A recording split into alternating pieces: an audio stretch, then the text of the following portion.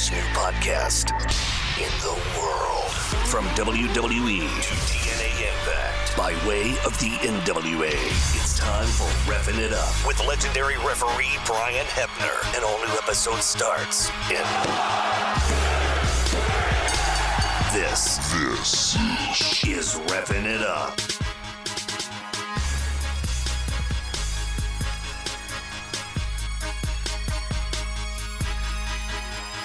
Welcome back to another episode of Reffing It Up with Brian Hebner. I am the man with the magical voice, RJ.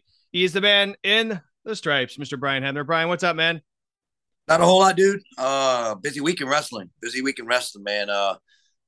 Ready to dig into this. And then, man, your boy, Josh Alexander, is going to be on today, man. And, woo. Yeah, I told a little peek behind the curtain. I actually spoke with your good buddy there, Daniel Spencer. DM'd me a little bit ago. He said, you got Josh on tonight? I'm like, yep. I'm like, it's a bucket list, man. Check it off. I told my wife, I said, talking to Josh tonight. Hopefully in the near future, we'll have my next one up is Kurt Angle, and then I can die a happy man. There you go. But no, yeah, definitely looking forward to the show. And without obviously a happy belated birthday, you turned, what was it, like 58, right? 58, yeah. Yeah, okay. Yeah, right, okay. No, it was seriously, I will always remember that now because it's the day before my wedding anniversary too. So I'm like, oh well, good things. And on top of that, your day before the great Dusty Rhodes, or a couple of days, his birthday was his heavenly birthday, we should say. Well, Eddie Guerrero also shares the same birthday with me as you. It's the 9th. Yep, man, a lot of good wrestling birthdays, let me tell you. But as you said, we got a lot of wrestling to talk about, so let's send it up to the first count. Ladies and gentlemen, this is your first count. It was a big weekend for professional wrestling. You had Bound for Glory for Impact on Friday, Extreme Rules for WWE on Saturday, and then obviously we had football on Sunday, but we won't get into that. First of all, Bound for Glory, hell of a show. Absolutely phenomenal. I actually had my wife killed me because I had Gavin stay up all night and basically watched everything into the main event until he started falling asleep. I'm like, bud, you got to go to bed, bud. I'll let you know if Josh wins. Yeah, it was a really, really solid pay-per-view. Really, it was. Yeah. I really enjoyed it. I sat down and watched the whole thing. I got it mirrored through my phone to my TV. It took me a little while. I'm not smart at that kind of stuff, but I figured it out. And I just figured out too that you get the Impact Plus pay-per-views on the Impact app. Mm-hmm. And I had actually texted you about that and not the main pay-per-view. So I was shocked because I planned on doing it through my app and it didn't work and I didn't know why. But anyway, I ended up getting it and mirrored it to my TV and enjoyed it thoroughly. Yeah, we had 2 new champions. We had a new X Division champion in Frankie Kazarian.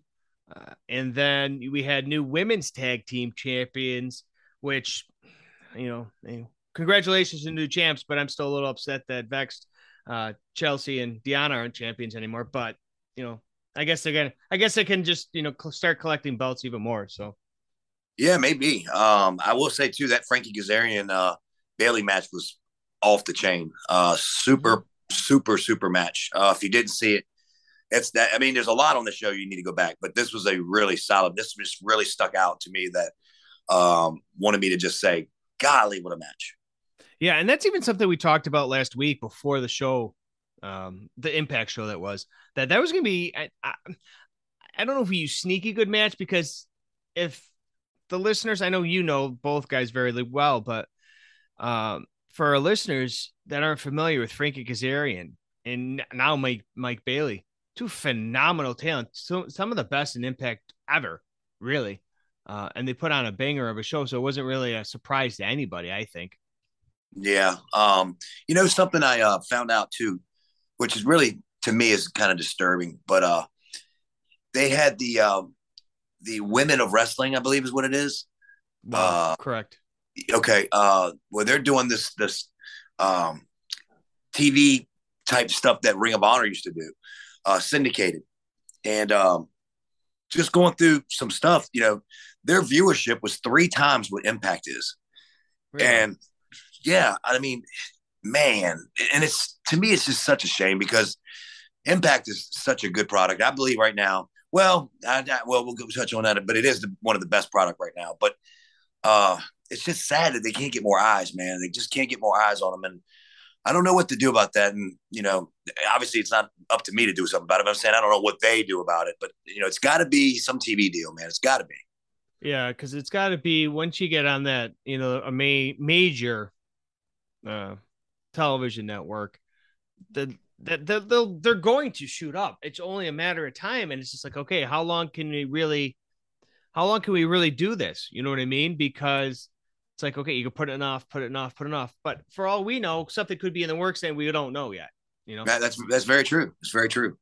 But I just thought that was interesting. I wanted to throw that out there because it was almost depressing to me to read it. I just, because I just think that Impact's so good and it can be on a platform that's bigger. And I still think that you can be maybe, and I don't know TV. And obviously, if I say this, somebody that does know TV will say, well, he's a dumbass. But could you still be on Access TV and be syndicated? I don't know. It's just, I don't know what you can do, but I don't know. You probably could. Cause I know TV programs can do that where you can still be on, say, like a television pro series can be on, say, NBC live or whatever the case may be, seasonal, episodically running, and then still be on, say, TNT or something in syndication. I know some people have done that, not frequently, but it's hard to do. But also we saw Bully Ray ended up winning the Call Your Shot Gauntlet match. It came down to him and Steve Macklin, which everybody, all respect to Bully Ray, but my son and I were both rooting for Steve Macklin to win, but not his time. Well, I mean, first of all, I was shocked when he showed up. Yeah. And as the gauntlet started to get lower and lower as far as participants, I had a couple of buddies over. We were watching it, and we were betting, man. And nobody, including myself, bet Bully Ray was going to win. And I'm like, dude, he's not under contract. He's not going to freaking win the thing. Right. And he freaking did. Mm-hmm. And I'm really, really, really anxious to see where this goes for him with winning that. Me and you kind of talked about it a little bit, and I don't know. I don't know where it's really going to go, really, but it's going to be interesting. It's a neat moment for Impact and a neat moment for Bully, I'm sure. He takes everything he does serious, so this is going to be something really good that he's going to have thought process and probably have some say-so, should I say, and where this thing goes. Yeah, because everything happens for a reason. Like we said, we went back and forth. Obviously, we're not getting into the specifics of it, but I think this happened for a reason. I think there's maybe not long-term, but, booking short term, but that's gonna really pack a punch, and that's something obviously we can bring up to Josh when we bring him in too, is this match that he's potentially gonna have with Bully Ray, whether it's a legit bell to bell match or is it something that he comes in and kind of pulls an edge or an opportunist kind of thing. It's really going to be interesting. Bully's not done with his career, obviously, and I think he can really, really be a good hands-on for them, help possibly get more eyes, on the product, which is great. So we'll see, man. Going to be interesting. Well, seeing Bully there, is this the best shape that you've ever seen him in? No, it wasn't the best shape. Now, he was in great shape, but I saw some Bully Ray moments where that dude was freaking jacked. And believe me, he showed everybody. So yeah, I know I've seen him in better shape, but no, I know what you're getting at. Yes, he was in great shape. Great shape. Looked wonderful. Definitely working his ass off. That's for sure. But somebody that's been working her ass off for years, I think that she just celebrated an anniversary in the business, is Mickie James. Her career's has not ended, man. She had that match, a career-threatening match against Mia Yim. Beat Mia Yim soundly, mind you. Which I thought it was a pretty damn good match between the both of them. No, it was very, very good. And I expected it. I really did. I expected a really good, solid match. And we got that. That was bell to bell. I enjoyed the whole thing and really loved the finish. Thought it was just a really, really good match. I could tell that Gail Kim had fingerprints all over that thing. And with Mickie the veteran she is. And, you just knew it was going to be a good one. I don't think I think she's one of those few people out there that we can safely say that it's a possibility that she'll never retire. Well, you never know, man. Yeah, you never know in the business. Yeah, it was great, man. So that was Friday night. Saturday night, we had Extreme Rules. The only big thing I really want to get your thoughts on is the return of Bray Wyatt. Happened after the main event there where Riddle beat Seth Rollins in the pit match, submitted him, and then the lights went out and out came Bray Wyatt. What are your thoughts on that when he came out? Well, I'll say this. This is something I haven't been able to say in a long, long time, and I'm glad I can. WWE is really fun right now. It really is. And I think that the brains behind the Bray Wyatt gimmick is extraordinary, and they've done an extraordinary job. This has not been rushed. This has been just dragged along with codes and all these kinds of things. And man, that place came unglued when he came out, which is what you want. I mean, he's a fucking star, man, and he showed that. You don't get that kind of pop and that kind of reaction unless you're a star.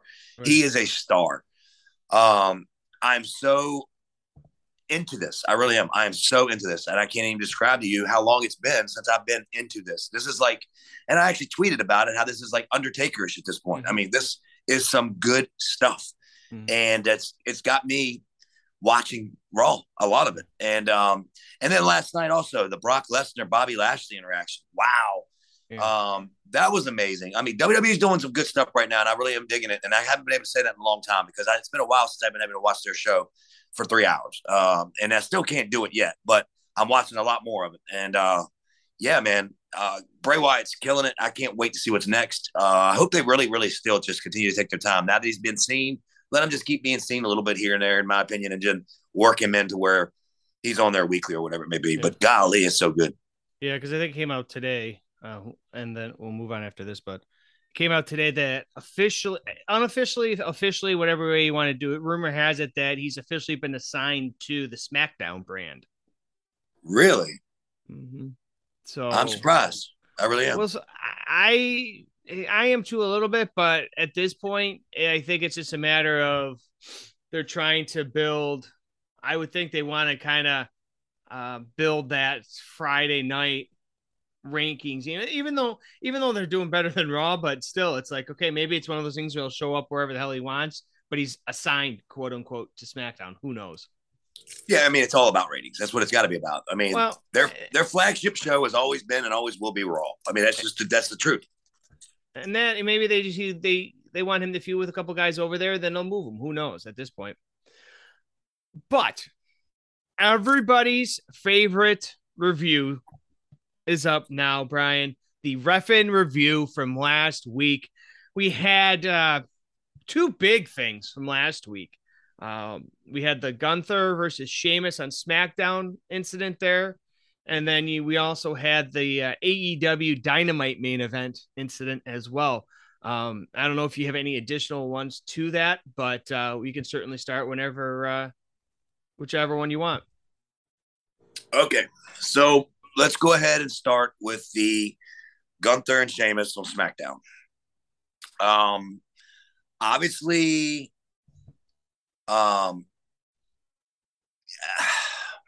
I've done my homework. Okay, I've done my homework. It was a clear tap, a clear as hell tap. I don't want to hear somebody tell me that he was trying to grab for the rope twice and missed it. I mean, give me a fucking break. It was a tap. He legitimately tapped. I watched it over and over and over again. I've talked to 4 MMA guys in the business, and I don't mean your big top stars. I'm talking about guys that are in MMA or have been in MMA. That was a legit qualified tap. Now, where I feel bad for the referee, who I know, and I'm not bashing her because this is a tough spot. It wasn't the planned finish, which threw her way off. And I get it. But if it's tapped like that, you got to call the match. You got to bring legitimacy to this mistake. And that's what it was. It was a mistake. And she tried to wave it off. And if it was not,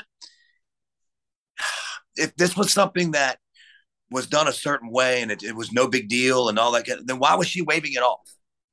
She was waving it off because it was an obvious tap and she knew it and she had to override it by saying, no, it wasn't. No, it wasn't. Well, if it wasn't a tap, you shouldn't have reacted. You should have just carried on and kept going through the match the way you should have. That's not what she did. That's not what she did at all.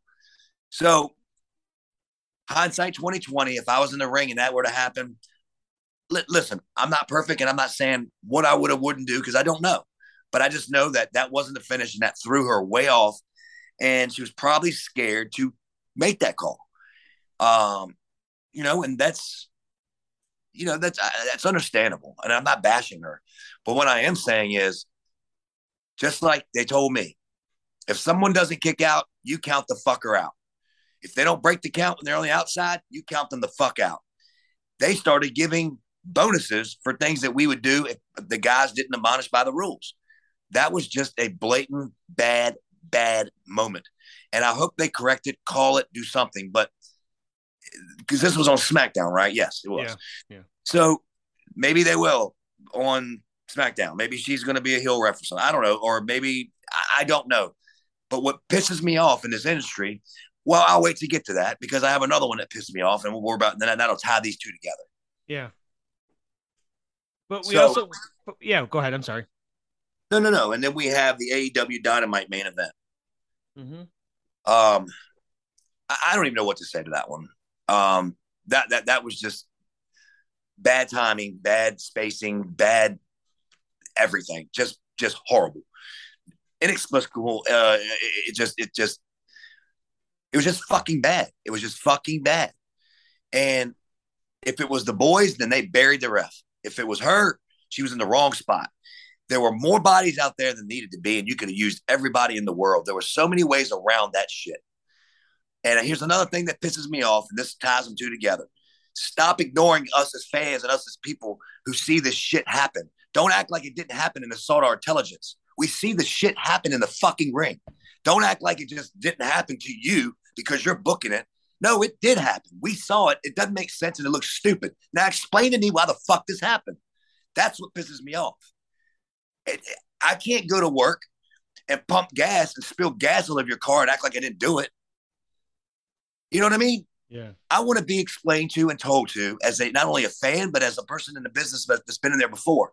I want to know why we're not addressing this. Don't act like there's not the elephant in the room. There is. There's two of them. Two big fucking fat elephants that happened this week. So tell me why, or tell me and explain to me storyline-wise how to get out of this. You got all the brains in the world around it. So figure this out. Let me know why this happened. You can't just sit there and look at a finish right in front of you and it not be explained and it just says, okay. It doesn't happen and it doesn't work for me. And I know it doesn't work for a lot of other people. Figure the fucking shit out. Let us know what happened. Don't chicken shit out of it. Tell us why and how it happened. Well, you know what, Brian? I don't think we can end this segment on a better note or, more of a heat-ish, we could say, note. But let's send it up and hear from our good buddy Kurt Angle, and we'll be right back with Josh Alexander.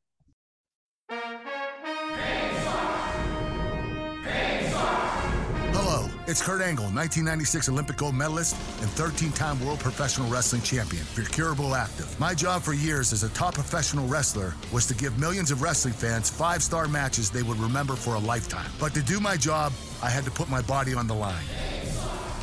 Unfortunately, I'm paying the price with injuries I've had on the mat and in the pro wrestling ring. My neck, which I broke 5 times, and I just had double knee replacement surgery, so I know pain. Aches and pains are part of life. And pain sucks. You can suffer with it or manage it with all-natural Curable Active. This decision changed my life. I apply Curable Active daily to my achy areas for soothing pain relief. If Curable Active can get me through my day, there's a good chance it can help you too. Get Curable Active just like thousands of others and save 20% today. Go to Curable.com, use promo code KURT20. That's KURIBL.com, code KURT20. Ladies and gentlemen, this is your second count.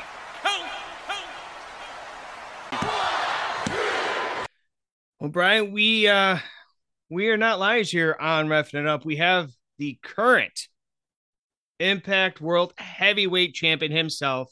He successfully defended his title this past week against Eddie Edwards, the one, the only, Mr. Josh Alexander. Josh, welcome to the show, man. Yeah, thank you for having me. I'm liking that Brody Lee shirt I see in the background there. Not that anybody else can see it, but no, actually, I moved it too. I had a Kurt Angle figure right down here. I moved it up on top of my Savage and Piper one there, and I actually showed this to Brian too. That was the last wrestling pay-per-view. Well, one of the last ones I went to, the Survivor Series of 04 in Cleveland. Damn, it's a ways back. Yeah, yes, Josh. So before we continue, yes, he is a mark. Yep. Yeah, it's all. Hey, Brian, we're all marks. Yes, we are. I'm not throwing myself on hardwood floors from the ring and stuff like that because I wasn't a fan of this stuff, you know. Exactly.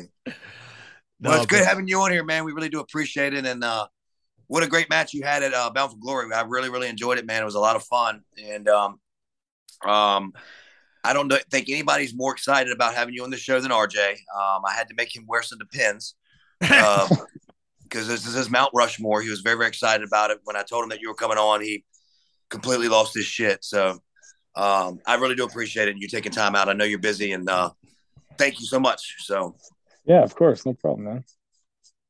In the short time we've worked together, we've been through a lot together. So exactly. So, but when was the first time, Brian, that you got to work with Josh? Obviously, it was probably towards the end of your time there, the first go around. Then you came back, right? My first time around, Josh was not there. He was not there. Okay, but it was the second time when you came back after NWA, right? Yeah. And then in my opinion, me and Josh clicked right away. I think that we both realized that we're both take our jobs very serious and we like our shit right. And me and him, we didn't even talk about it really. I think we just both knew that, okay, this guy wants to have shit right. Oh, this guy wants to have shit right. And me and him clicked immediately. And we kind of got to a stage where I always compare, and I know I wanted to ask this later, but anyway, I'm getting there. I know I'm bad, but I kind of it's kind of like the Kurt Angle thing. He knew what I was doing in the ring at all times, and I knew what he was doing, and it got that good that quick. And it kind of sucked when I left because me and him really had a chemistry going on. He was the champion, and I really wanted to work with him more. But in my opinion, I felt like our chemistry was, really, really solid. And then I think he always knew I was there for him, and he was always there for me. And we kind of read each other, in the ring. He could look at me and kind of give me that look, and I'd be like, "Oh shoot, you want somebody to duck?" That kind of shit. But no, it was awesome. And Josh has always been a great guy. I think he's the right choice at this point for world champion, in my opinion. And I don't see anybody beating him for a while. No, for sure. And I think it's just a lot of comparisons. Obviously, that's probably something that you hear quite a bit, Josh, I'm assuming, that the comparison between yourself and Kurt. Yeah. I actually started hearing it for the first time right before I went into my singles run. Heard it from a couple of people backstage at Impact and it was like weird stuff. It wasn't even like the way I work. It was like, because I'll put my match together or whatever, and I'll go sit at the monitor and I'll just watch the entire show until my match. Like, I'm not pacing around. I'm not doing all this, putting in headphones in, listening to music. I'm watching the show because I want to see what everybody else does. And like, somebody came up and they were like, I thought you were Kurt Angle from a second, from like 8 years ago when I saw him doing that all the time, because your big bald head is just parked right in front of the monitor the entire time. That, and like D'Lo has said it in the past and stuff like that. And I started to hear it. It's of course very flattering stuff. And then of course Brian, somebody who's worked with him plenty, to bring up that comparison, it just means a great deal to me, because Kurt's obviously one of my heroes, somebody that I pay respects to every time I slap on an ankle lock and stuff like that. But it's nice to hear. But I personally think I have a long way to go to fill those boots. But right. So Josh, you went through a phase in your career where you were banged up, and doing our notes and research, you had hid the fact that you were hurt to further your career. Do you think that ultimately would catch you, or do you think you made it through? Oh, I definitely didn't make it through, because I ended up having to have a second neck surgery 9 months later. It was this weird like flux in my career where I was finally getting spots with Ring of Honor as part of the tag team Monster Mafia, which later became the North when we came to Impact Wrestling. But it was in 2013 we started getting bookings with Ring of Honor, and they were talking about signing us, which was the ultimate goal. And at that point in your career, when you're a young wrestler, you don't care what the number is that you're getting signed for. You just want to sign your name to a piece of paper to say you belong somewhere, to have some company say that they want you. It's like a certain amount of validation, right? But they were talking about it and toying with it. We were tearing it up, man. We were honestly like, if we weren't stealing shows, we were coming close on those Ring of Honor cards. And I ended up breaking my neck on one of them. And I didn't know it because Canadian healthcare and all that stuff. So I didn't find out till 6 weeks later when I finally got an MRI that I had broken my neck and was working with it. And I decided to have surgery and not tell anybody so that I could come back 6 weeks later and still try to get that contract that actually never happened. And then, it was like some 7 months post surgery, I ended up breaking my neck again because I didn't rehab it because I'm an idiot. But, to say I would do anything differently, I can't now because it's all kind of worked out in a kind of serendipitous way. But yeah, back then, it definitely bit me in the ass. How are you physically now in shape as far as overall? Like, in other words, you look amazing, by the way. I saw a shot of you with the belt the other day on Twitter that Impact actually tweeted where you had the belt above your head. Bro, you were jacked, man. Are you bigger than you were before I left?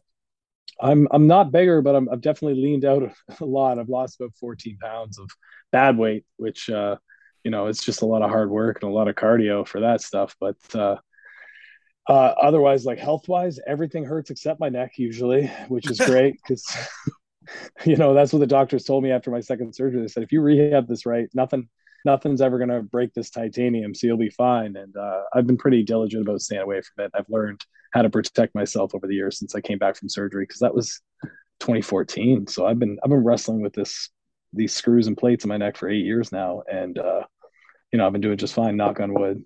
But yeah, I feel good.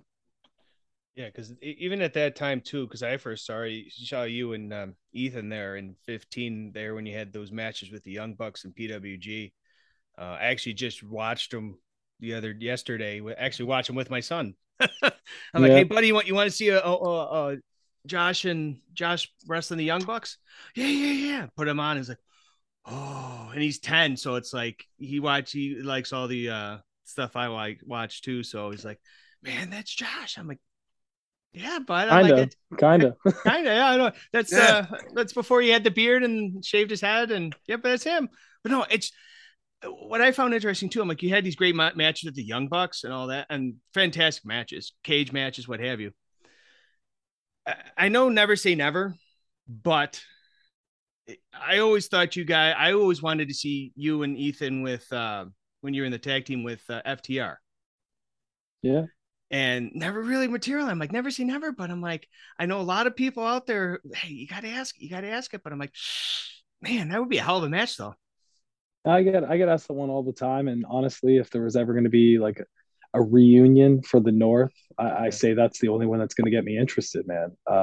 I would say the Young Bucks or something like that, but we've done that several times. I'm sure if we did it back, it'd be better than the ones before now, especially at this point in our career. But that FTR match, that's the one that really gets me interested.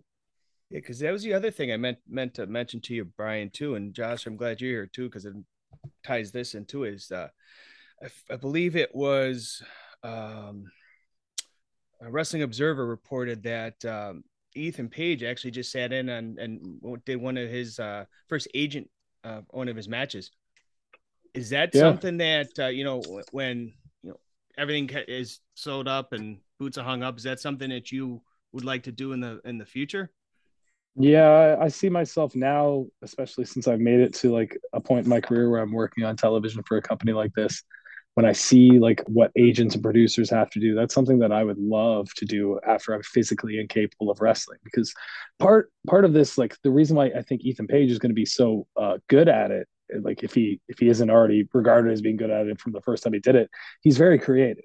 And like that's the one thing that we always had in common in the North, is that we get our juice from putting together matches and like having it go out there when you have those spots or whatever put together, and you see how the crowd clicks with that, and that idea just catches fire, right? And that's something that like we really enjoy about the pro wrestling thing, and I think that's something that agents and producers really help with, because you have the basic structure of whatever match you want to put on television, but you also have to lead these other people through it that are actually conducting the stuff physically. So it's a way that I'm going to be able to get the juice out of the business after I'm physically capable of doing it.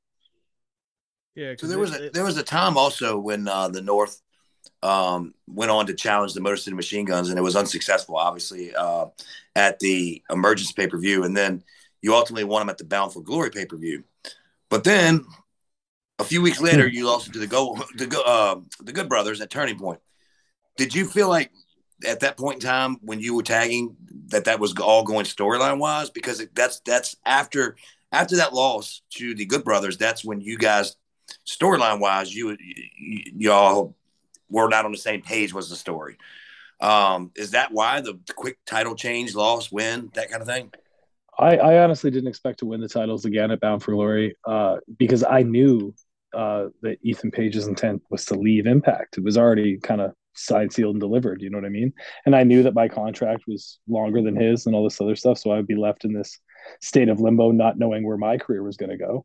So I was preparing for that, and he was preparing for that. And then, they ended up putting the championships on us again, which, worked in a way so that we could, help elevate the Good Brothers and hand the titles over to them in a different match. But, it's just like television wrestling, man. But it was all storyline stuff, but we were definitely prepared for it. I knew well in advance because of my relationship with Ethan, what his intentions were. So on that note, like, and this is a real question I really have. I mean, I've been in the business for 100 years, it seems like, but when was it that the light bulb clicked off to the higher ups that says, Josh can go by himself. Let's give him the fucking rocket and let's go. Like, is it something that they didn't figure out for a while and then figured out once Page left? I mean, is it like, I don't know. I don't know if I'm asking right. In other words, when was it that they figured out that you could be the face of the company? Like, you know what I mean? Like, does it just come out of nowhere?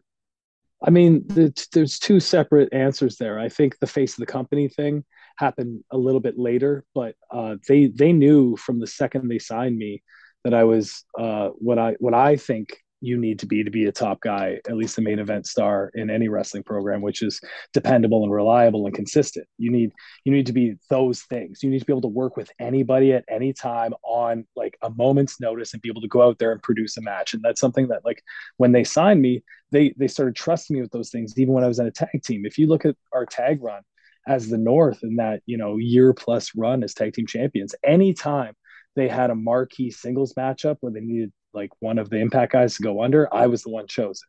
Marufuji, Vikingo, there's several other marquee singles matches I had during that tag team run, but I was always the one chosen and given the trust of that. And I always say it, like, they gave me the ball, they gave me the opportunity, and I didn't drop the ball.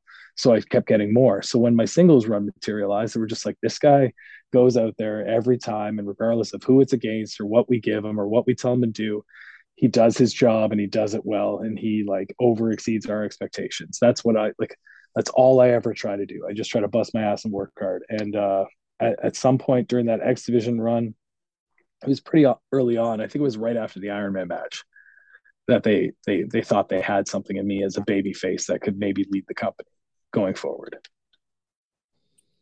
Loyalty means a lot for most companies, not all. Loyalty means a lot to most. I think Impact's one of those where loyalty means a lot. And were there opportunities for you to do other things and that you were loyal to the company you work for now? Or have you just kind of pushed those away and stayed loyal because that's where you're happy and having fun? Oh, no, I had opportunities to go elsewhere, 100%. If I would have wrote up my contract and not agreed to, a new deal or something like that. But like, it didn't really cross my mind because I felt like I had unfinished business here at Impact. I felt like there was so much more I could do and offer and show, not just, Impact, but the wrestling industry as a whole, all these other companies, what I'm capable of. And, Impact was the first company that gave me an opportunity. I talked about Ring of Honor. I also had Evolve over the years toil with me with contracts and stuff like that. and that never materialized. And then finally Scott D'Amore called me up, offered me a contract, and like they were the company that gave me an opportunity. And that's all you can ask for as a professional wrestler. And since I got here, it's been nothing but roses for me, man. I was here for like 2 months, and then I was tag team champion. I lost the tag belt, so it was, without a belt for 3 months. I was X Division champion. I never lost that belt. I won the world championship. 6 months later, I win the world championship again. Like, it's, for me, the thing that I get out of wrestling, it's not winning all the time. It's not the championships. It's the challenges. I want to be challenged. I want to feel like I'm in an uncomfortable position where I have to better myself and, improve. And it's been nothing but that the entire time I've been here. And that's all I could ask for. So I'm very happy to stay. It's one of those things too, is everybody gets okay, this guy needs a title, this guy needs a title, that guy needs a title. I think it's great that, you've had the X Division, you had the tags, you had the heavyweight, but do you like the chase better than the, being chased? You know what I mean? Would you rather be the guy on top, everybody chasing you, or do you enjoy the chase of the championship better? I mean, they both have their benefits. The storyline, the promo wise, I enjoy the chase. Yeah. I enjoy being the underdog of the situation, especially as a babyface. So as a heel, I'd probably be answering this question completely differently. But as champion now, though, like I can't say that I don't enjoy it, because there's something so challenging about having to go out last on these pay-per-views that it just elevates me and makes me elevate myself. So like it started really, the first time I really felt it was Slammiversary. It's the first time I get nervous every time I wrestle. The first time I really got like nervous where I'm like doubting my own ability and all this other stuff going out in the main event with Eric Young, because it was such a monumental event to me. 20-year anniversary. And then Emergence. I was like, this one will be easier. Nope. Mia Yim and Jordan Grace go out right before the main event where I'm supposed to wrestle Alex Shelley, and I can hear the crowd losing their shit for 20 minutes straight. And I'm doing push-ups, warming up for my match, going, how am I going to top that, man? And it's just like this weird feeling of pressure that I get every time I go out. It happened again at Bound for Glory. I had to follow Masha and Jordan Grace, which I knew was going to like hit a home run, and it did. And, it's just this weird thing. Like when I say I want to be challenged, when I say that, it's because it's the only thing that pushes me to better myself. And that's the stuff that really like validates me and gives me enjoyment out of this whole thing. Right. For those who don't know, just a little background, particularly pay-per-view days. And it took me a while to get used to Josh at first before I really knew him. And once again, I hate to be redundant, but a lot like Kurt Angle when it comes to this. He's very serious on that day. Almost like, kind of like don't fuck with me in a way, like, but not in a bad way. He doesn't mean it. In other words, he's focusing. He's focused for the day. And it starts basically after catering. Because now he's got a belly full, because when he doesn't have food, he's mad anyway. But what I admire about that is that the guy takes it so serious, and he really, really does care and does want to be challenged. What he's telling you is the truth. So a typical day I have, on a pay-per-view, usually I try to do as less as I can, because of the fact that usually Josh has the longest match and more involved. And I don't want things before him like right close together. So usually I do about 2 to 3 matches before his. 3 is usually too much, but usually I'll do about 2 matches before him. And I'm always constantly, he'll probably tell you I'm a worrywart, and I'll go up to him like nonstop. What do we got? And I can tell, I don't think he's mad. I just think he's focused, and he just wants to get it together and wants me to fuck off and leave him alone till he gets the shit together. So he's like, I don't have anything yet. Let me give you the finish. And he knows now. I know he knows this now. I don't want the fucking finish. I want everything else. That's what I want. The finish is the easiest thing to remember. I want all the other shit. And he's just very, very, very intense. And that's a word that fits him more than anybody I've ever met, with the exception of Kurt Angle. I'm sorry, but I just have to keep doing it. But just very intense. And if you don't know Josh and you're a referee and you ever work with him, it's not he doesn't like you. He just doesn't want to talk to you right now. He's not ready. He's not ready. When he's ready, he'll open up to you and he'll talk to you. So I'm just saying for all the listeners that's a true fact. You can mark it down. I'm not lying. I'm not over exaggerating. Josh might not remember it because he's so intense. He doesn't remember what the fuck he's doing. I don't know. But it took me a little bit to get used to that. I actually, when I first got back to Impact, I actually went to Daniel and I was like, Daniel, does Josh not like me? He says, what do you mean? I'm like, he acts like he doesn't want to give me the time of day. He's like, oh, no, man, he's focused. And I'm like, well, Jesus Christ. So, yeah, I got used to it. And you know what? I liked it. I loved it. And I was never worried and never wondered what I was doing in a match because he always broke it down for me. And sometimes when he didn't break it down for me, I got a little nervous. There was a couple matches he did on TV that were like, I wouldn't say squash matches, but just simple matches. And he would go, well, here's the finish. And I'll go, no. What? That's the finish, dude. I'm telling you. And I'm like, that's it. He's like, that's it. And I'm like, oh, okay. And I'm like, oh God, you know what I mean? Like, cause I want all of it, but no, just very intense, man. And it took me a little while to get used to, but I did. And I love you, Josh.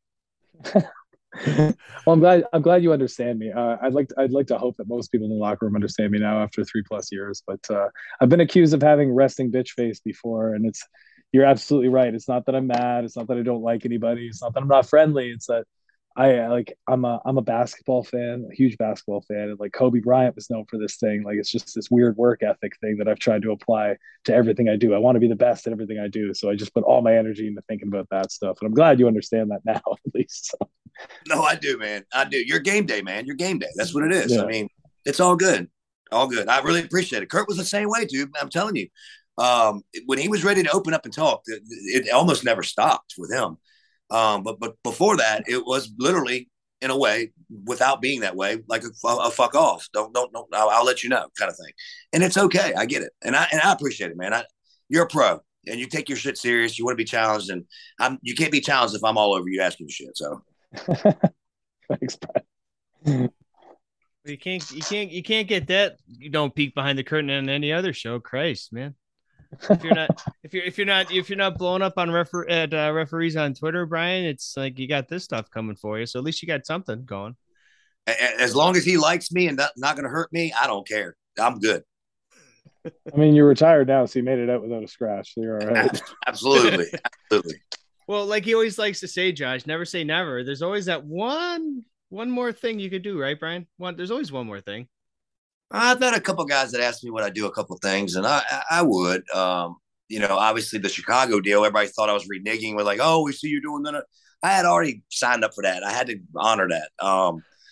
But if he needed me to do a match or wanted me to do a match, you damn right I would. Yeah, hell yeah. Shit, I'll fly all over I'll fly across the world to see that, Brian. Damn sure would. But before we get up to our third count, I just had one thing too, is you've had matches literally against everybody. You know, you've had matches against Ace Austin, Chris Bay, Petey Williams, Trey Miguel, but you've also had matches against guys like Moose and Christian, more of the mat-based wrestlers. Is there a specific, move set or specific wrestler that, you're really at home with? Or is it just, hey, let's wrestle kind of thing?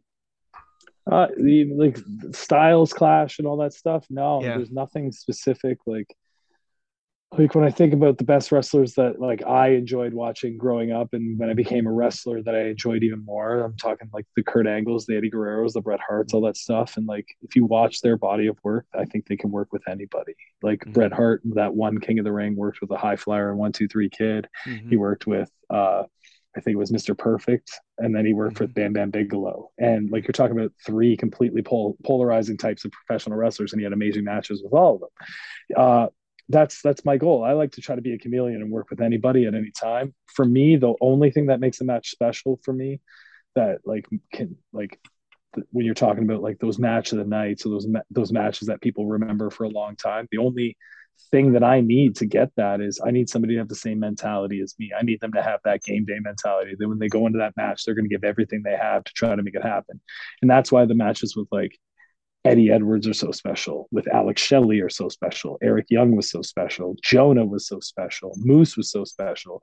TJP, every single match we had, because we had the same mentality. TJP is the biggest mark in the world for Kobe Bryant, that Mamba mentality.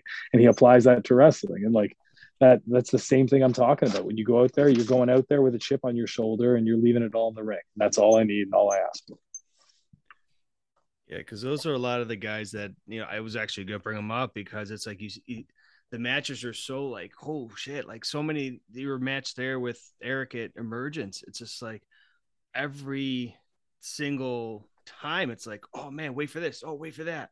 And just like, oh, that's just such fluidity in it where there wasn't a hiccup here or hiccup there. Cause sometimes you can watch some matches and okay, this is what happened here. Or that's what happened there. But those matches, it's like, man, it just rolls so well.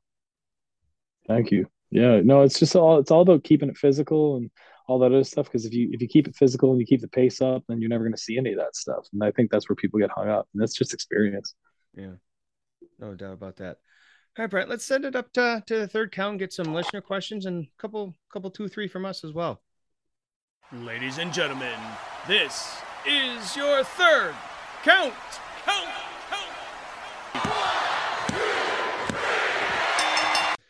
All right, so we're back. Josh, you are actually starting off at Impact tomorrow night. Excuse me. Is there a little sneak peek you can give us right now, or is it just basically you just want to get out there and go over this past weekend's events at Bound for Glory? Yeah, well, coming out of Bound for Glory, I think the war with Honor No More is finally over. And, the way we went off the air was with Bully Ray holding my championship, looking me eye to eye, and his return to Impact Wrestling. So, we're going to kick off the show, and I think we should just address all the new contenders and challengers that we might have for this Impact World Championship. Get that out of the way before, somebody stabs me in the back like they did last year at Bound for Glory. So, how excited are you about the possible chances of you and Bully Ray? I'm actually quite excited about it. Like the internet can say whatever they want, because it's been kind of like half and half received. But I think there's a great deal of stuff that I can learn from somebody like Bully Ray, especially, maybe not as much bell to bell because our styles are so different, but like in how to build a match in a program and all this other stuff. If we do end up working together for a longer, time, like he's been in the business for 30 years, man. There's something I can take away from anybody in this business, but somebody like that with that much experience who's worked with so many people, of course I can. There's a ton of stuff I can learn from somebody like that. So. Could this be the first time you've worked with him one-on-one? Yeah, I only met him maybe once or twice before this. So. Oh wow, I didn't know that. That's going to be very interesting. Yeah. So do you think that there's anyone out there that would just be your Mount Rushmore of a challenger? In other words, if there's anybody out there in any company, and if you're not comfortable with the question, that's cool, that you just would like to lock horns with and just step it up and let's do the deal. Yeah, there's, if you talk about AEW, I think Kenny Omega and Bryan Danielson are at the top of the list. I think if you talk about New Japan, Will Ospreay and Shingo and Okada are right up there with my personal like bucket list matches that I need to have happen before I stop wrestling. WWE, there's a ton of people at WWE I want to work with. Most notably, probably, the Sheamuses and the Gunthers, just for how like hard hitting it would be, or the Drew McIntyres. But there's a ton of talent throughout all this whole wrestling industry right now that I'd love to work with. It's just whether or not it happens is a different thing. I can't stress about those kind of things. So yeah. You and Randy would be a good pairing, I think. Oh, yeah. Yeah, I didn't mention him because, like, it's just, like, he's not on TV right now and all this other stuff. Like, he kind of, like, falls. He's just been so consistently amazing for so long that he gets overlooked. Like, people talk about the greatest wrestler on earth right now. And the fact that people name me and, like, there's somebody like Randy Orton that's still active blows my mind. Like, yeah. Yeah. He's just been so healthy too. Up until now, he's been so healthy, and he's always been on TV. He's been gone for a handful of moments, but it's like, okay, now it's kind of extended because I think it's his back, if everything that I've been seeing. Yeah, I don't know what it is, but he's always been consistent, great man. Yeah. And something else that was really consistent, great. We talked about it, before, we hit record too and came back was the year Rebellion 2022 match with Moose. And you also touched on it too, where you guys just work so well together. My buddy Brad Stanton brings up a question here. He says, how hard was it to get your family involved in storylines with Moose?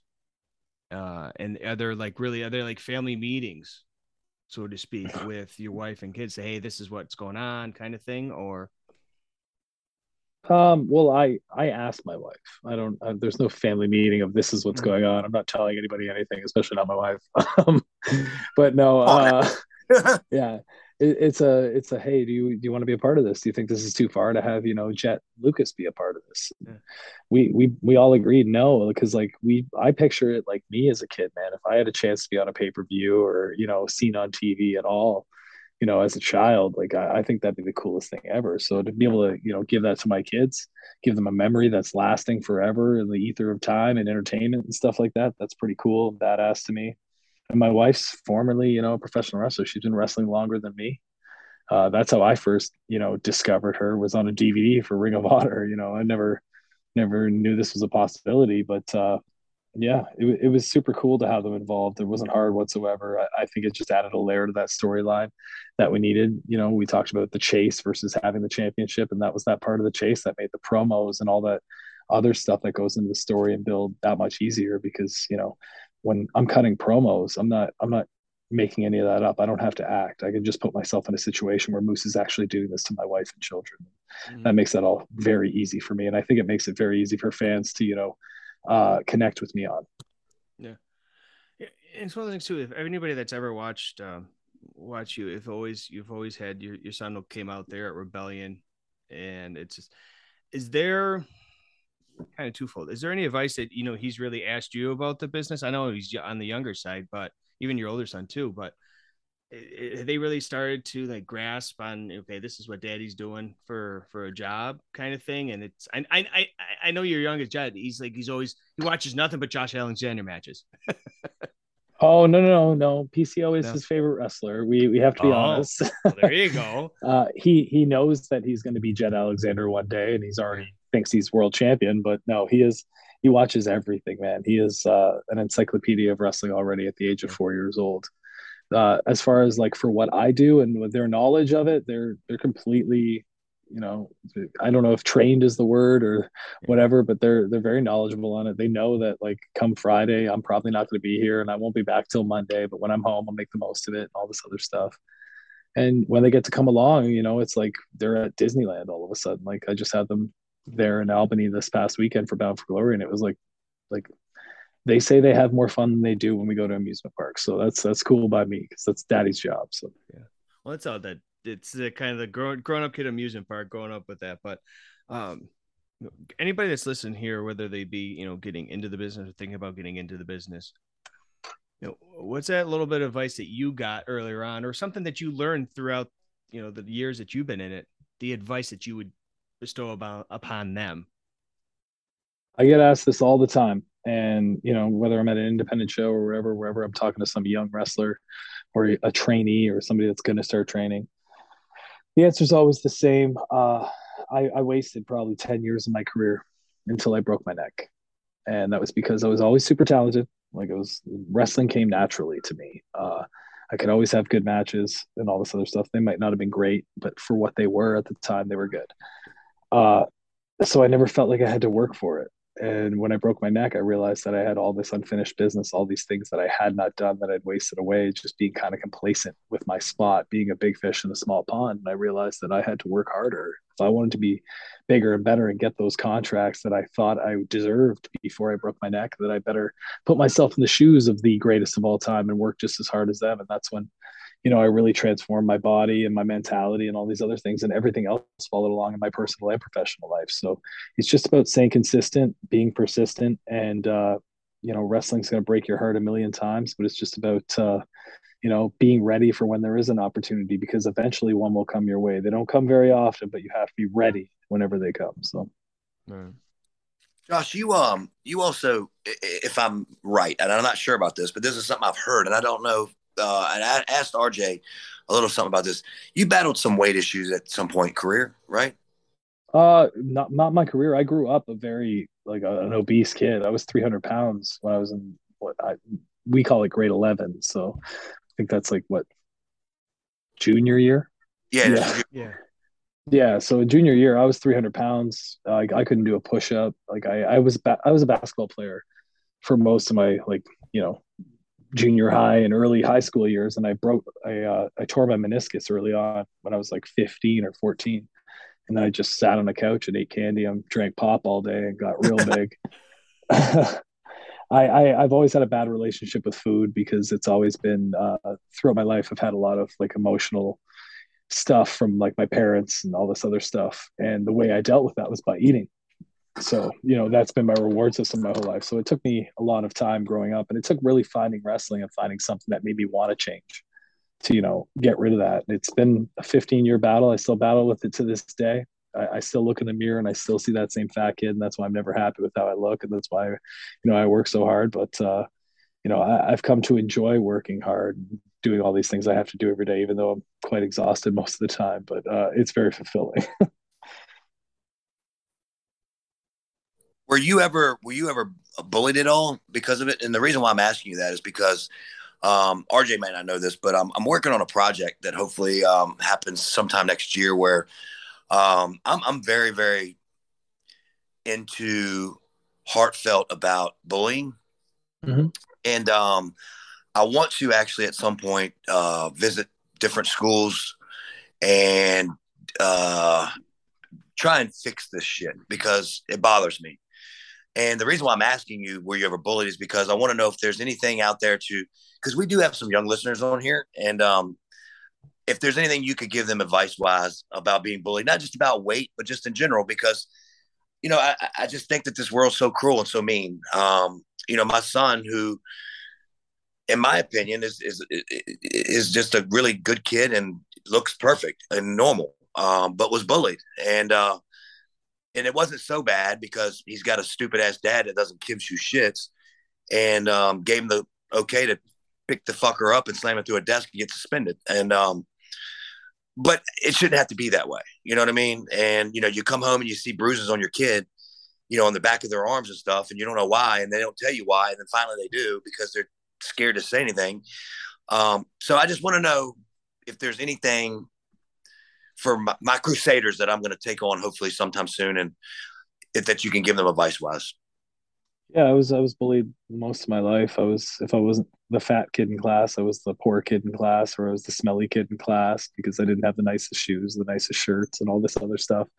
I dealt with it all my life. I tried to commit suicide when I was in grade 7. I tried again, 6 months later. I think I've talked about that before pretty openly. And, it's just, I don't think there's anything you're going to do about bullying. I really don't. I think it's always going to be there. I think it's even worse now with social media and all this other stuff, not just because of people's their ability to comment or say anything they want to you anonymously, which will also eat away at you. It's just about, I think people have to learn, and this is something that I'm going to have to deal with my own sons, is you're going to have to learn that you can't take any of this stuff to heart. This is just like I don't know what it was with me. Something clicked eventually when I was my what is it, freshman year of high school. I met a guy. I was wearing a wrestling shirt to class. He wore a wrestling shirt to class, and I started a new school, and immediately we became best friends. And the second I met him, all these thoughts of committing suicide and not wanting to be alive anymore because, I was alone and all this other stuff. I finally had somebody I could talk to about all these problems. And I think that's the big issue. I think a lot of people feel like they have nowhere they can go. Sure, your parents love you, but you don't want to tell them these things you're going through. Right. And your son coming home with bruises on the back of his arms and not wanting to tell you how he got them. He doesn't want to tell you because he's ashamed. He doesn't want to tell you because he doesn't want you to freak out. He doesn't want to tell you because he has to deal with this himself. He knows that at some point. It's just all about finding somebody to be in your life that, can listen to you. And I was lucky enough to do that. And I think there's always somebody out there for somebody. There's always one person that's willing to listen. It's just being open enough to find that person. Awesome deal, man. Yeah, because I believe Mark Marrow does a lot of that stuff too, where he goes to. I might have mentioned this to you, Brian, too, where he goes to a lot of high schools, schools in general. I know he's down at like Atlanta now, but he's actually from upstate New York too. But he does that same sort of thing that you were talking about, Brian.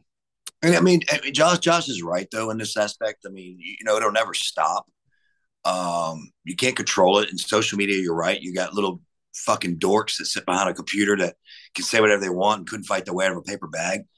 But my mentality is, let's just say it's a local school, 2 counties away, and I'm able to change 3 people out of 1,000 that are there. See, I'm working with big numbers there, Josh. But like, just change 3 opinions of bullies that to stop doing that shit. I mean, I think it could be worth it.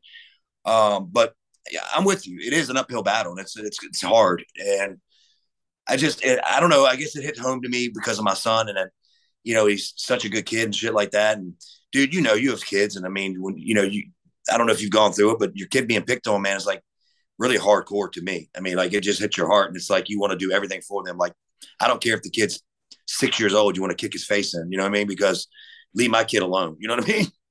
Yeah, no, I've dealt with that myself. Even with your 4-year-old in the playground, when a kid comes up and pushes him over, you just want to kick the other kid right over and protect them right away. But you gotta let them float by themselves and figure it out, right? That's a part of life that sucks. But yeah, well, it is what it is. But we'll see. But I do appreciate your comments on that. That was awesome. yeah, man. So a listener named Sarah Walker had a question for you, and she wanted to know, which wrestler got you inspired to be a wrestler? Who made you want to be that guy? Well, the one that made me a wrestling fan was Stone Cold Steve Austin. Back when I was like 10 or 11 years old on his run to the championship at WrestleMania 14. That's when I discovered wrestling altogether. But the one that made me want to be a wrestler was probably, if I had to pick one, it was AJ or Loki probably. It was the early TNA days. Yeah. Wow. Well, they popped up in the early TNA days. I watched that first pay-per-view, and through that, I discovered Ring of Honor, and I ordered their DVDs, and I just saw this completely different style of pro wrestling that I thought maybe I could do. Because before that, all I'd seen is Batista and The Undertaker and these monumental figures, and I was just like, there's no way that this, whatever I was at that time, could do that. You know what I mean? So I had a question asked to me last week. We did an interesting podcast last week where we didn't have a guest. It was just basically an Ask Hebner kind of thing. Mm-hmm. Someone asked me my thoughts on your title win. RJ, or you probably know too. What was that at when Moose took it away from you and cashed in? That was Bound for Glory last year in Vegas. Okay, Bound for Glory. So they asked me what my thoughts were on that. And I said to them, and I was being open and honest, that they were mixed because I was so happy for you. And really, to be honest with you, I didn't know a whole lot about what was going on that day. I kind of found out, I wouldn't say right before I went out, but I found out later, much later in the day. And I knew your family was there because I played with Jet most of the day, actually. And I felt like it was a good story, but kind of sucked in a way too. What were your thoughts on that, man? I mean, it couldn't. I mean, I know you're probably going to say what I think you're going to say, but I mean, like, I know that meant something to you, but then it was just taken away from you too. I mean, I don't know. Maybe I'm such a mark. I can't help it either, but I don't know. That was my response. My response was it worked storyline wise, but it sucked for Josh. That was my response. What do you think? Well, yeah, like when you first hear about it, you're like, okay, this is the plan. This is what I went into knowing that was the plan. But there's part of me thinking like, what if I get over so much they change the plan? That'd be cool. Right. But, to have this feel good story and all this other stuff. But then like all that stuff happens. And like, for me, like I'm very like kind of old school in the sense of like, I'm getting paid to do a job. I go there, I punch my ticket. I do my job as well as I can. I punch my ticket, I go home. And that's all I did with the Bound for Glory thing. I was hopeful that, things could get better or, whatever it was, but I just had to trust the writing team and the bosses at Impact because those are the people I'm working for. And that's what I had to do. Right. Awesome. So we had a couple of questions from Richard Brown. He says his first one is, did you ever tour the Prairie Provinces with CWE out of Winnipeg prior to ROH, and what was your experiences if so? I did not. Several people I know did, and I, because of that, had heard that I probably shouldn't. So No. it was just like a thing. Like I didn't want to do that travel because I always had to have like a day job to pay my bills, and if I left for a tour like that, I wouldn't have made enough money to pay my bills and stuff. So, how long of a tour would that be from? Because you're up like Toronto area. That would they used to do those tours for like 3 weeks at a time. Yeah. So like getting that kind of time off work is just not something feasible for someone like me. Right. Understandable. And his last question is, what is your advice to a young Canadian female who wants to get into wrestling? Find a reputable school. Sorry. Why is Richard Brown asking about this question? That's kind of weird. Maybe as a daughter. Who knows? Okay. There you go, Josh. You're always a man of reasoning. I'm hoping at least. The same answer applies whether you're female or male. It doesn't matter. If you want to get into this business, find a reputable school that has trained people that have been successful and go there. I don't care if it's the closest school to you. I don't care if you have to save up all the money you can to travel somewhere and live somewhere else. If you really want to do this, if you want to be a doctor, you're not going to go to, Hackensack Community College because it's down the street. You want to be a doctor, you're going to go to a reputable university or something so you can save lives. You want to be a good wrestler, go to a good wrestling school. We have another question here. Richard R. Are you going to select Rich Swann as the next tournament challenger? Tournament challenger? I'm just reading the paper. Yeah. Well, I it's not up to me to select people. Rich Swann, one of my great friends in Impact Wrestling, super talented, could be Impact Wrestling champion again, I'm sure, as long as I'm not the champion when he challenges. But yeah. No, if I could pick, I would love to wrestle Rich in Impact, but I can't do that. So there you go. I have a question for you too. So, and it kind of touches on the family thing, which obviously you're a good family dude. I'm a good family guy, I think. So the reasoning for my retirement, a lot of it basically was spending time with my daughters who are 13 with their brother that's now in college, filling the void of him being gone because he was so involved while I was gone. Do you think that you can make up lost time? In other words, my son missed so much because I was on that WWE grind, and I was gone, every Thursday, Friday, Saturday, Sunday, every week. And I missed a whole lot, and I didn't realize how much I missed until he grew up and I had girls, and, they tell you he didn't, the girls tell you. I just want to know, how do you handle that part of that business, and how do you plan on overcorrecting you being gone? Because that's just part of this business. You're going to be gone, and there's nothing you can do about it unless you get out of it. So how do you plan on tackling it? For me, it's just like anytime I'm around, I'm present, I'm listening. You know what I mean? I try to make the most of all that time. I don't have like the schedule that you used to have. So I'm hoping I don't have to worry that much about that stuff, but maybe I will in the future. But it's just being present in the moment and being there for them at all times. And like, I have a benefit, man. Like, FaceTime has changed the game for this stuff. I don't know how any of you guys did this before FaceTime existed. I at least get to see my kid, speak to him, and act like I'm in the room with him, every night when I get back to my hotel room. So that if without that, I don't know how I would do this, to be honest. So props to you. But like you could answer that question better. I'm sure like your dad wasn't around very much when you were younger, and like you've developed quite the relationship with him, right? So yeah, I mean, I will say, and people ask all the time, my dad went to one basketball game of mine through my whole life, one baseball game. The basketball game he came to, I scored 43 points. The baseball game, I got yanked in the first inning. It was a shit show, that baseball game. And I was actually a pretty good pitcher. I just couldn't find my shit because I saw my dad sitting there. But no, it sucked. It did. It really did, man, because he wasn't involved in my personal life as far as me as a kid and an athlete and kind of thing like that at all. And it wasn't necessarily his fault because, they were running hard then anyway. You're talking 10 days, come home for 3, 10 days gone again, and what are you going to do in 3 days? You're going to get your own shit together and get back on the road.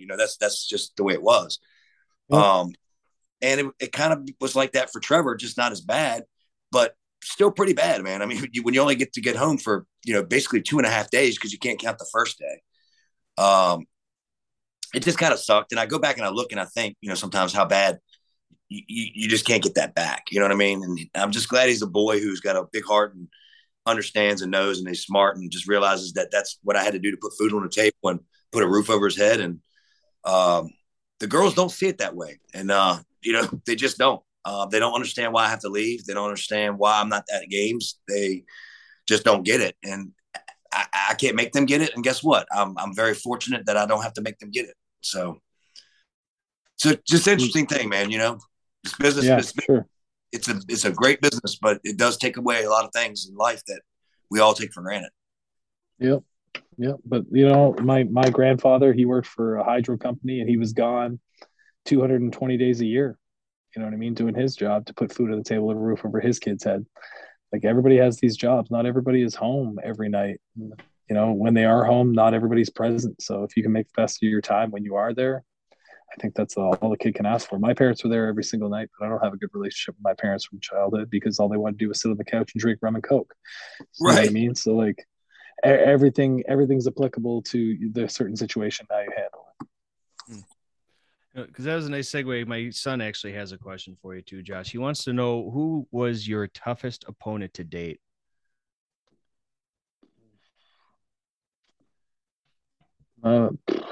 It's a tough question, but Eddie Edwards, I'm only 3 days removed, and my nose still hurts a lot, and my eye still hurts a lot, but my chest is all ripped apart like it's never been before from wrestling, and it might have been the toughest match I've ever had, to be honest, physically. I literally want to go back and count how many chops were in that match. That was a lot.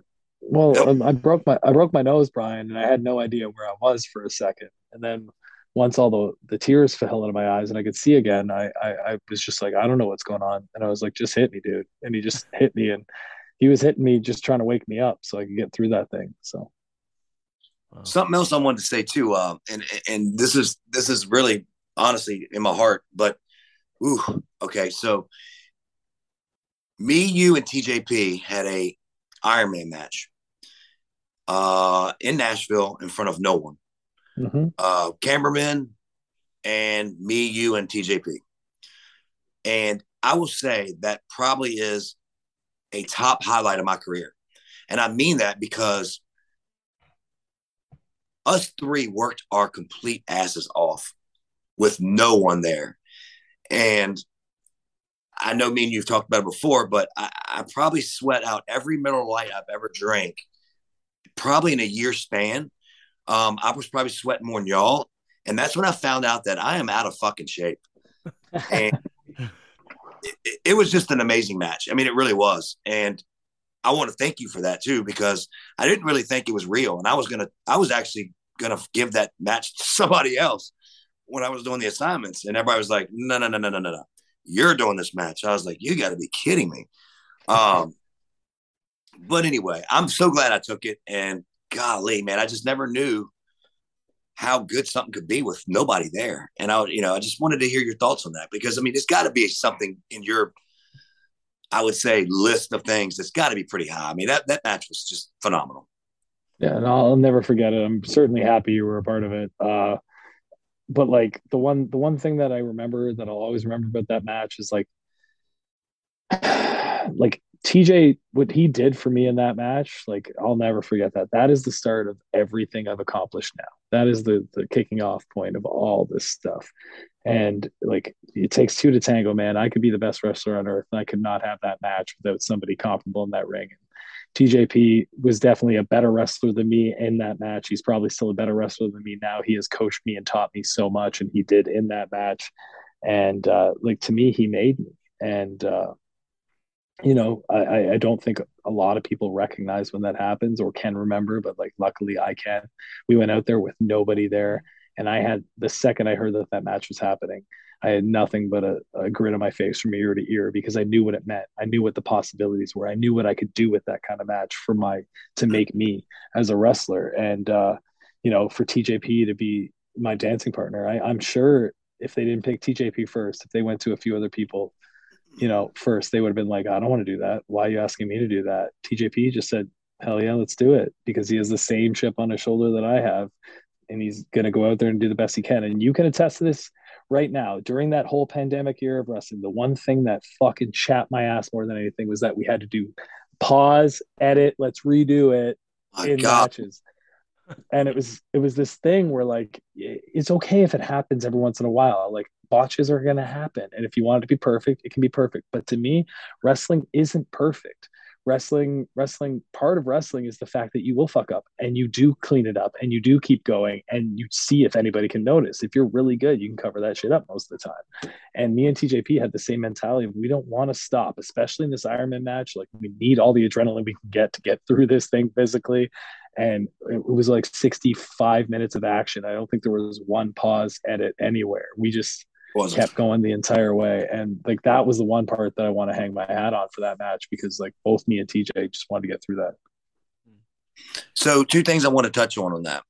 And you're so right. And I want to touch on that because you're so right. And I do remember, I don't know if you remember or not. Well, you brought it up. So me and you talked about that before, about all the pauses and all the stops. I'm not using names, but it was literally like guys that would go, hold on a minute. And I'm like, what do you mean, hold on a minute? I got gassed. Let me take a break for a minute. And it would piss me off so bad. No, I'm being dead serious. Josh, am I not kidding? No, the water breaks. There was it was definitely people started taking advantage of the ability to take breaks more than anything. And it was just because they could. Yeah. And I mean, I even went to D'Lo because I wasn't going to Scott because, I mean, who the fuck am I? And I said, D'Lo, this is going to kill us when we go live because, at some point we're going to go back live with the crowd. This is killing us. These boys are not learning shit and they're young. They're not learning shit. And he agreed, but like we all know, there's nothing we could do about it. I mean, at that point in time, because the pity was on the boys. And I get it because we were working in front of nobody trying to make TV. It's tough. And then, I wanted to ask this too. I don't even know if you remember this. There was a spot in that match or a point in that match. There were kicks that went back and forth with you and TJ. Now I know y'all love each other and all that stuff, but I know that things get physical. And I just remember this, and you're probably wondering, how in the fuck do you remember this? But he gave you two big kicks hard in the back. Boom, boom. And I actually remember you cursing and being like, what the fuck? And then I remember a couple stiff shots by you shortly thereafter. Do you remember, or can you touch on that? That was just me and him pushing each other, trying to wake each other up, trying to elevate the match a little bit. Like, that's the thing. You can hit me as hard as you want. You hit me in a safe spot, I'm not going to care. I might curse a little bit or say something like, because it stings. That's just me amping myself up. And that's all it is, man. It's just two guys playing off each other, trying to amp each other up. Gotcha. I figured that. I just thought it was really interesting because when it happened, I was like, oh, shit. The Easter egg from that match that you really want to know is in the Tree of Woe, right before we went to extra time, I'm stuck in a Tree of Woe and TJ sits in front of me and I slap him and I'm upside down. I am really accurate with my strikes, but I'm upside down. So when I slap him, I'm off and I slap him right in the ear and pop his eardrum. So TJ gets real hyped up and slaps the shit out of me like 6 times in a row. And I'm like helpless in a Tree of Woe. And he hits me in the bone in the eye. And that's when my eyes shut. And he hit me like, I said 6 times, but maybe like 4 times. And the first 3, I was like, okay, one more. If he gives me one more after this, I'm going to fucking kill him. I'm going to get off this turnbuckle and I'm just going to kill him. And he stopped, thankfully. But yeah, that was one of those moments where like I cuffed him in the ear and I went, in my head, I went, shit, I know it's coming. Here we go. Okay, go. And he just pop. But like, he's my boy, so I don't care. Yeah, it was fucking crazy, man. I was really so happy to be part of that. And I still am, man. It's up there, man. It really is. What do you got? What do you got coming up, Josh? Obviously, we got Impact tomorrow night. Catch it every Thursday on Access TV. Uh, what do you got coming up? Coming up down the pipeline that you can, that you can talk about or that you want to promote. Oh, we got tapings in Vegas next weekend, Sin City Showdown. Then we got Louisville coming up in early November with that's the app special and TVs. We will be at WrestleCade. Impact Wrestling's rolling into WrestleCade in the Carolinas area at the end of November, which is a big wrestling what is it called? Not conference, but yeah, extravaganza would be a good word. You want to throw that out there, Vince? Yeah, it's just all building up to Hard to Kill. But you tune in Impact Wrestling tomorrow night on Impact on Access TV, you're gonna see, the laundry list of challengers and contenders I have for this world championship and where we're going, because it's gonna be a bumpy ride for me for the next 6 months, I think. There you go. Well, have at it, man. If anybody can do it, you can do it, man. Thank you. Well, I'm really excited about the pay-per-view and now the aftermath. I really am. I think you guys have been doing a great job, man. And I'll say it and I'll keep on saying it. And I mean it. It's not because of any other reason, but I think Impact Wrestling's got one of the best products out. I talk about it all the time, and I don't need you to, I know you won't anyway, but we just need more eyes, man. We need more eyes. And I don't know how to fix that, but I mean, I do, but I don't. But I just want to tell you, touching on one more thing, and then we'll let you go. You talked about, not really wanting to dig and to go into anywhere else. You've been happy and, that kind of thing. And, I did exactly what I wanted to do. Impact gave me, when I lost my job at WWE, I felt like the world was done and over. I really did. It was the lowest point of my life. I just bought a house. I had just bought a car, and I lost my job. And my wife didn't at the time, by the way. I don't have one now, and that might be why. But she didn't know what to do, and I didn't know what to do. And Impact gave me my moment, my lift of life. And I always wanted to come back again, and that's where I wanted it to be finished, because I love that locker room. I love that place. I just love Impact Wrestling. And so to touch on what you said, yeah, I've had plenty of opportunities to go back to WWE, go to AEW, went to Ring of Honor. Sometimes it's not about opportunity and money as much as it is your happiness. And to me, I'm very fortunate, very lucky that I got to work with guys like you, Rich Swann, Eddie Edwards. I should have never started a list, but anyway, because it's so long. But it's just awesome, and I love you guys, and wish nothing but the best. I watch you as much as I can. I'm a huge fan of Josh and RJ. He might be whatever. I don't know what he is, but he's a huge fan too. He's a super fan, I guess. But anyway, to close things out, I just want to thank you so very much, man. And you've meant a lot to me, and I enjoy working with you so much. I hope I did everything you needed me to do, and I wish you nothing but the best. And I think that you are the right man with the right belt, man. I appreciate the vote of confidence, man. It's like I told you at Slammiversary. I love you, and I'm so happy we got to work together when we did, because if we never got this opportunity the last couple of years, I would have felt weird about it. It was all elevated because we got to work together. So, thank you, Josh. Well, hopefully I didn't fanboy out too much though with Josh there, Brian. Hopefully not. You actually really behaved yourself really well. I did. I laid back. I just sat back and enjoyed the stories, and yeah, I didn't. Hopefully, I behaved myself. Hopefully, I don't have to go on timeout or something, or go to bed without dessert or dinner or something.